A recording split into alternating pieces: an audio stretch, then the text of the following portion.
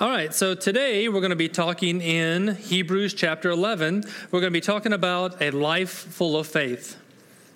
So imagine two letters, okay? The first letter at the post office is very impeccably typed, beautifully written. Much better, thank you. No misspelled words, no smudges. It's on linen stationery, just beautifully written, no misspelled words, anything. A second letter at the same post office is very sloppily written, if that's a word. It's written in pencil, it's got smudges, fingerprints, full of misspelled words. But the thing is, that one has a stamp. The first one did not have a stamp. All right? So which one do you think is actually going to get delivered? The one with the stamp or the one without the stamp? Obviously the one with the stamp, okay? So some prayers that you hear from people are very beautiful, eloquently crisp, but they never make it to heaven because they lack the stamp of faith. I want to talk to you today about the prayer that gets delivered. There's a great preacher by the name of Adrian Rogers out there. He says that if you pray and believe, you'll receive. Pray in doubt, and you'll do without. In Matthew 9:29, it says, according to your faith, let it be done to you. Not according to your friends, not according to your fame, not according to anything else in life, but according to your faith. You know what these days call for? They call for an earth-shaking, mountain-moving, devil-defying, almighty God. You can imagine in this pandemic that's going on and everything else that's going on, we need that almighty God. Not only do we need to possess a faith, but we need a faith that will possess us. And today, that's the type of faith we're going to talk about. There's a fellow by the name of Archimedes. He is a mathematician and physicist that lived in another age, but he said something remarkable. He said, give me a lever and a fulcrum to place it on and a place to stand, and I can move the world. Faith is that lever. The Bible is the fulcrum, and if we stand upon Jesus, we can move both heaven and earth by believing in our Lord. And I'm here to tell you now that God teaches us different things in different times of your life, and this is something that He's been teaching me. Hebrews 10:38, oh, by the way, we're in Hebrews chapter 11, if I didn't mention that. Hebrews 10:38 says, a quotation of Habakkuk 2:4. Habakkuk lived in a time of violence and apostasy. Apostasy is a churchy word for rejection of Christ. And he was also very confused about some of the things that were going on. He sought God, looking for an explanation for some of the things that he saw around him. God assured Habakkuk that he was at work and that Habakkuk's responsibility was to live by faith. Just like Habakkuk, we are not to live by explanations. We are here to live by faith. So I want to tell you another story of a guy by the name of Habakkuk, or Brian. He lived in a time of violence and apostasy. He was very confused. He sought God looking for explanations for the things that he saw. But God assured Habakkuk that he was at work and the responsibility was mine to live by faith. So on April the 17th of this year, I started getting flu-like symptoms. On April the 21st, I was diagnosed with COVID-19. I spent the next 42 days in isolation because I was very early on in this pandemic. They really weren't sure about how contagious it was, how contagious I was to other people. I was, I think, number 6 in the state to get it. That's how early upon it was. My symptoms started getting worse and worse. My oxygen saturation levels dropped dangerously low. I was advised by my doctor on April the 29th to go to the emergency room because they were dangerously low. As we're driving to the hospital, my wife and I both had the realization that this could be the last time we ever see each other. As sick as I was, she was not allowed to go into the hospital. As we're riding in the truck, we both have our mask on, and it was eerily silent. What do you say?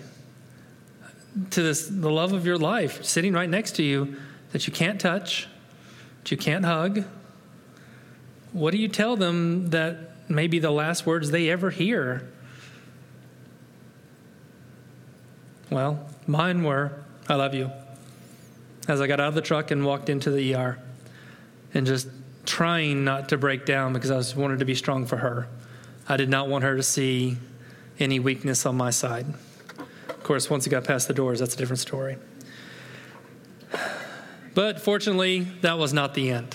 That's the good news, okay? We still went on to fight the battle a little bit longer. But as I went back home later that afternoon, they sent me back home because my oxygen levels got back up. As I'm laying there wondering, what are you doing, God? I'm doing my best to follow you in faith. But then it dawned on me, why am I worrying? Why am I worried about tomorrow? Either God's going to heal me on this earth or he's going to heal me in heaven. One way or another, he's going to be glorified through it all, right?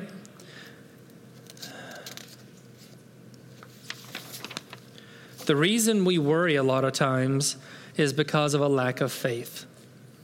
When that starts to creep in, when we start to have that lack of faith, according to Adrian Rogers, he says, worry is a mild form of atheism. I thought that was kind of a big deal because when we worry, we're saying that our problem is too big for God and that God can't handle this problem at all. Worry is faith turned inside out. Faith is worry turned inside out. We want to have our faith get rid of the worry. Faith makes God real to us, and faith is the cure for worry, loneliness, and guilt. Faith is my acceptance of God's acceptance of me. Let me say that one again. Faith is my acceptance of God's acceptance of me. And Romans 5:1 says, therefore, since you have been justified through faith, we have peace with God through our Lord Jesus Christ. Peace. Think about that for a second. What would having peace in your life look like? For me, in my 12 by 12 bedroom that I stayed, looking out the window, waving at friends, my peace was knowing that God was going to be glorified through this, that God was going to get the credit for healing me one way or another. I know this to be true. I'm not technically done with COVID yet. I'm still dealing with some after effects, but you know what? He's going to be glorified one way or another, and I believe that. So now let's transition to our Bibles. Go ahead and open up to Hebrews 11. We're going to read 1 through 6 here. Now faith, by the way, I'm reading from the New American Standard Version. I'm going to reference a couple of different translations. But the New American Standard says, now faith is the assurance of things hoped for, the conviction of things not seen. For by it the men of old gained approval. By faith we understand that the worlds were prepared by the word of God, so that what is seen was not made out of things which are visible. By faith Abel offered to God a better sacrifice than Cain, through which he obtained the testimony that he was righteous, God testifying about his gifts, and through faith, though he is dead, he still speaks. By faith Enoch was taken up so that he would not see death, and he was not found because God took him up. Excuse me. For he obtained the witness, for before he was being taken up, he was pleasing to God. And without faith, let me say that again, and without faith it is impossible to please him. For he who comes to God must believe that he is, and that he is the rewarder for those who seek him. The rest of that chapter goes on to talk about Noah and Abraham, by faith this, by faith this, by faith this. And it's like the hall of fame for people who are faithful. All right, so if you have some time, go ahead and read the rest of that. All right, so let's talk a little bit about the description of faith, verses 1 and 2. First off, I want to talk a little bit about what faith is, and you'll find the definition there in verse 1. In this particular translation, it says, now faith is the substance of things hoped for, the evidence of things not seen. That comes from the King James Version. The ESV says, now faith is the assurance of things hoped for and the conviction of things not seen. Now, if I was going to be a Bible translator, which I'm not, nowhere near it, the Bryan slightly altered version would say, now faith is the substance and assurance of things hoped for, the evidence and conviction of things not seen. So what is faith? Okay, it's not the little boy says believing in what you know ain't true. That's not the definition of faith. Nor is faith a feeling of optimism or a positive attitude. Now, I like a positive attitude. I like being around people with positive attitudes. I don't like negative people. There are some negative people who can just brighten up a room by leaving. Okay? So, but, those people, I don't want to be around them. Obviously, I have to deal with them because of the nature of what I do, but I try to influence them with a positive outlook in life. There's other people in this world, like Mike and James, that I just love being around because they have such positive attitudes. They know, I guess, the silver linings of things, but there's more to faith than just having that positive attitude. According to this, it says faith is the substance of things hoped for. The word substance in our English language is much like the one in the Bible here. Sub, something below, stance, something you can stand on that's not going to move. And I love this because it didn't move. The other day I stomped and the whole room kind of moved. But this is what I'm talking about. This is the faith we can stand on. All right, it's not smoky mirrors. It's not walking on eggshells. It's not anything of this earth. Faith is spiritual concrete and steel, and that is the substance for standing upon. Faith is a substance for things hoped for. Now, when the Bible speaks of hope here, it doesn't talk about the type of hope where a young lady or young man hopes to get married one day. Okay? This is the hope that means it's a rock-solid assurance based upon a word from God. All right? Titus 2:13, while we wait for the blessed hope, the appearing of the glory of our great God and Savior, Jesus Christ. The second coming is called the blessed hope. That doesn't mean the blessed maybe or the blessed it might happen. It means a rock-solid assurance that he is coming back. Amen? Yes, he is coming back again, hopefully soon, because I can't afford 3 weddings. So, that being said, he is coming back soon. So let's talk about the dynamics of a life of faith. That comes in verses 3 through 6. By faith, we understand that the worlds were prepared by the word of God, so that what is seen is not made out of things which are visible. Through faith, we understand that the world was framed by the word of God. The visible was made out of the invisible. Let's say that again another way. This earth was made by someone we can't see. All right? These chairs were made by someone we cannot see. Obviously, he gave the idea to someone and they created the chair, but the idea was God's. All right? He asked, God in the Bible is not explained, it is not argued, it is simply presented. Okay? This is not a court case where one person presents one side, one person presents the other. The Bible is presented here for all to read, for all to have. That faith is there. He asked Job, where were you when I laid the foundations of the earth? God is something that must be accepted by faith. Never try to prove that there is a God. It's impossible for us to try to do that. The finite cannot prove the infinite. Okay? We as finite people cannot prove something that's infinite. But the interesting thing is, you can't disprove either. And there may be people out there, but I have never heard of anyone who has tried to disprove God that has not come to Christ. I'm sure there's people out there, but if you talk to people that are intellectuals, scientific people, scientists, and you tell them, okay, go and try to prove there's not a God, I can't think of a single one that I've talked to that have not come back and accepted Christ.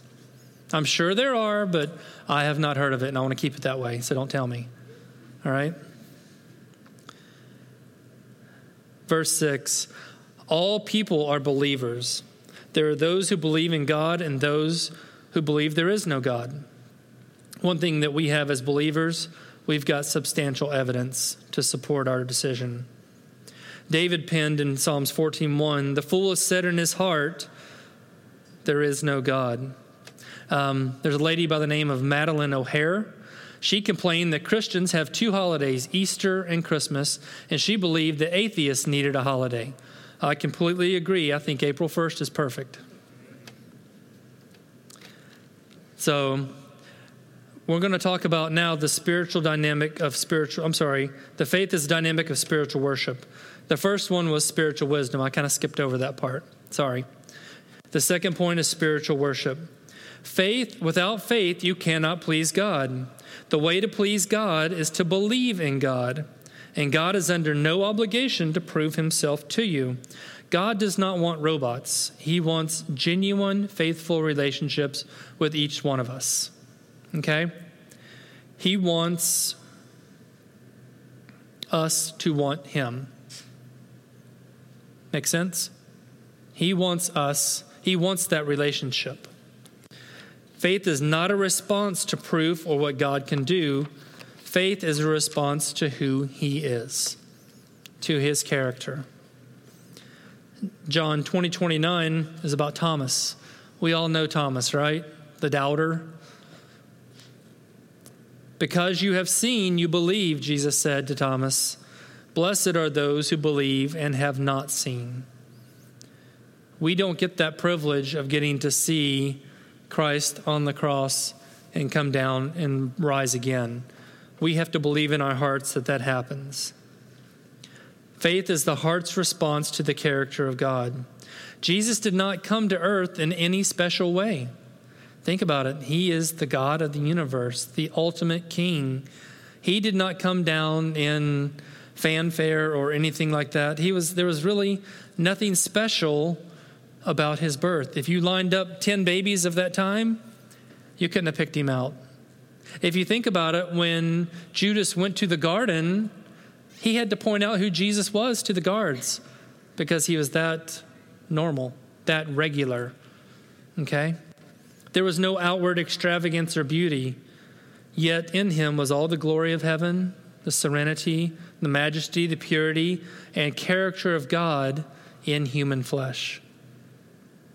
But he chose to be ordinary. When he performed his miracles, did he call a crowd around? If we're in the South, y'all come now. Did he do that? No. And then what did he tell them after he did the miracles? Shh. Don't tell anybody. Because he wanted God to have the glory for that. He didn't want that. When our eyes are right, we respond to light. When our ears are right, we respond to sound. When our heart is right, it responds to God in faith. The sin that's in our life. Unbelief never comes out of the head. It always comes out of the heart. Remember what we just read in Psalms from David? The fool said, in his heart, there is no God. Faith honors God, and God honors faith. So we talked about spiritual wisdom. We talked about spiritual worship. Now we have spiritual wealth. That comes in the part B of verse 6. And that he rewards those who earnestly seek him. Now, what's that reward look like? We're all going to get Ferraris? I'll take one. No, I don't think that's the case. Does it mean that he won't give you the desires of your heart? It depends on if you ask with the right motivations. Whatever that is. I believe the rewards are in heaven. Why not both? It's unknown at that point. Matthew 20:29 says, according to your faith, let it be done. Faith is the medium of exchange in the kingdom of heaven. You do not have because you do not ask, or you do not ask with the right motivations, according to James 2:1. So we've talked about the description, the dynamics. Now we're going to talk about the destination of a life of faith. This comes in 12:1 and 2. Therefore, since we have so great a cloud of witness surrounding us, let us also lay aside every encumbrance and the sin of which easily entangles us, and let us run with the endurance the race that is set before us, fixing our eyes on Jesus, the author and perfecter of faith, who, for the joy set before him, endured the cross, despising the shame, and sat down at the right hand of the throne of God. For consider him who has endured such hostility by sinners against himself, so that you will not grow weary and lose heart. What's our target in a life of faith? What is our goal with a life of faith? One definition says to find, follow, and finish the will of God. Kyle, what's your will for God? Bob, you know yours? Peace, that's a good one. Everybody's different. God has a will for every single person in this room. Every person. They could all be different. They could be very similar. We don't know that. But your job is to figure that out and follow it, and then to finish it. Does it mean that we actually have a finish line? Not necessarily. Because I found in my life what I thought the will of God depends, at one point in my life has changed to a different thing. The will of God in your life depends upon where you are spiritually. Right? So there's 5 targets here I want you to be aware of. How to arrive at the target of faith. Be motivated by the saints around us. Be around that cloud of witnesses. Be around other believers who are going to encourage you in the direction of where God's will is. Share what you believe God's will in your life is with another brother or sister, and help them and allow them to encourage you to do it, even if it doesn't sound like anything that could be at all possible. We are only limited. God's only limit in our life is our imagination. Okay? Think in your mind the greatest thing that you would love to see for God, and go do it. What would you do if you knew you couldn't fail? There's a big one. Oh, wow, what would I do? Everybody's different, but be motivated by it. Be separated from the surplus that's in your life or the sin in your life. All right? Many of us carry a lot of extra weight and burdens.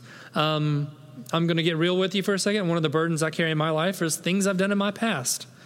All right? I wasn't always a pastor. All right? Just laying that out there. But one of my saintly friends, one of my best friends, he is one of my mentors, told me, you know what? My past caught up with me and did not know who I was. I was like, wow, that's pretty good. And obviously I've never forgot it. That was several years ago, 12 plus years ago. But the thing is, though, Satan likes to bring those things up. Those are baggage on your body. Those are baggage in your spiritual walk. Chunk them, get rid of them, throw them away. We need to mature past the kindergarten stage, asking if a thing is right or wrong, lawful or unlawful. We must mature to the point where if we ask something, is it a weight or a wing? Is it something that's going to help us fly and soar like eagles? Or is it going to be that weight that brings you down? Get rid of the weights. Never replace a wing with a weight. All right? Thirdly, be liberated from the snares beneath us. The word beset in this particular passage means to entangle. When running a race, we need to ask ourselves, what are some things that are tripping us up and make us fall? The great enemy of faith is sin. All right? In the Bible, repentance always comes before faith. We repent of our sin, ask God to give us the faith we need. Hebrews 3:12 talks about that. Number 4, be activated for the race before us. Patience. Oh, I hate that word. I'm probably the most impatient person you'll ever meet. I'm like, Lord Jesus, please give me patience and give them to me now. Yeah, that never works. And by the way, don't ever pray for patience, because he's going to give you trials to develop your patience. Not always fun. God does business with those who do business with him. Meaning, if we have something in our life that we're struggling with, we need to talk with him directly, because he's the one that can fix it. We can't fix other people. That's not our job. Okay? Wives, can't fix your husband. Husbands, can't fix your wife. That's God's job. You can pray for your spouse. That's your job. Okay? Be dedicated to the Savior above us. Hebrews 12:2. Fixing our eyes upon Jesus, the author, the perfecter of faith, who for the joy set before him endured the cross, despising the shame, and has sat down at the right hand of God, at the right hand of the throne of God. Be dedicated to God, not God and. Be dedicated to God. Let him guide your life. It is not great faith in God that we need, but faith in a great God. All right, let me say that again. It is not a great faith in God we need, but we need faith in a great God. God is great. God is amazing. In the little things in our lives that we get to see, tiny things that he does are amazing. Of looking, just got to open up and see. Faith is the byproduct of looking to Jesus, the author and finisher of the faith. We can exist without faith, but we truly cannot live without it. Does that make sense? We can have a life without it, but it's not much of a life. That faith is what grows us towards him, allows us to be closer to him. And when you're closer to him, your relationships with other people get much better. I've never, ever heard a spouse tell someone, I am so tired of him acting like Jesus. Never heard it. Don't think I ever will. So there's a bridge at Niagara Falls. I read this story. It's kind of interesting. It talks about how they built that bridge. Okay?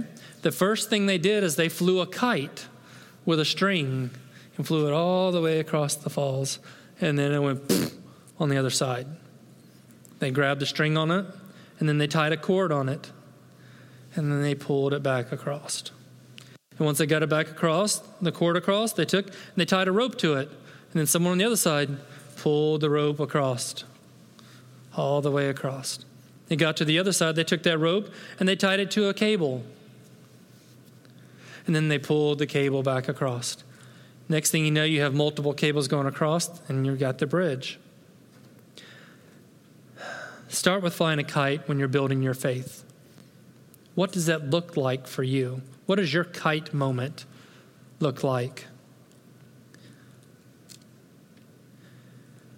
A lot of times we have to just take the little steps in our faith. Think about when they were carrying the Ark of the Covenant. They had to step right up to the water, but the waters wouldn't part till they put their toe in, and then the waters parted. So where are you in your faith? Are you ready to put your foot in that water? Okay. Let it be said of us that we are faithful to the Lord, and then the Lord helped us do it. Let's pray. Father God, we thank you for you, Lord. We thank you that we can have this faith that you talk about. We pray, Lord, that each one of us can grow in faith and grow closer to you and do great things in your name. We know that you do not need us at all. We know that you have chosen to allow us to be a part of the work that you're doing, God. And we thank you for that. And we pray, Lord, that great revival would break out as a result.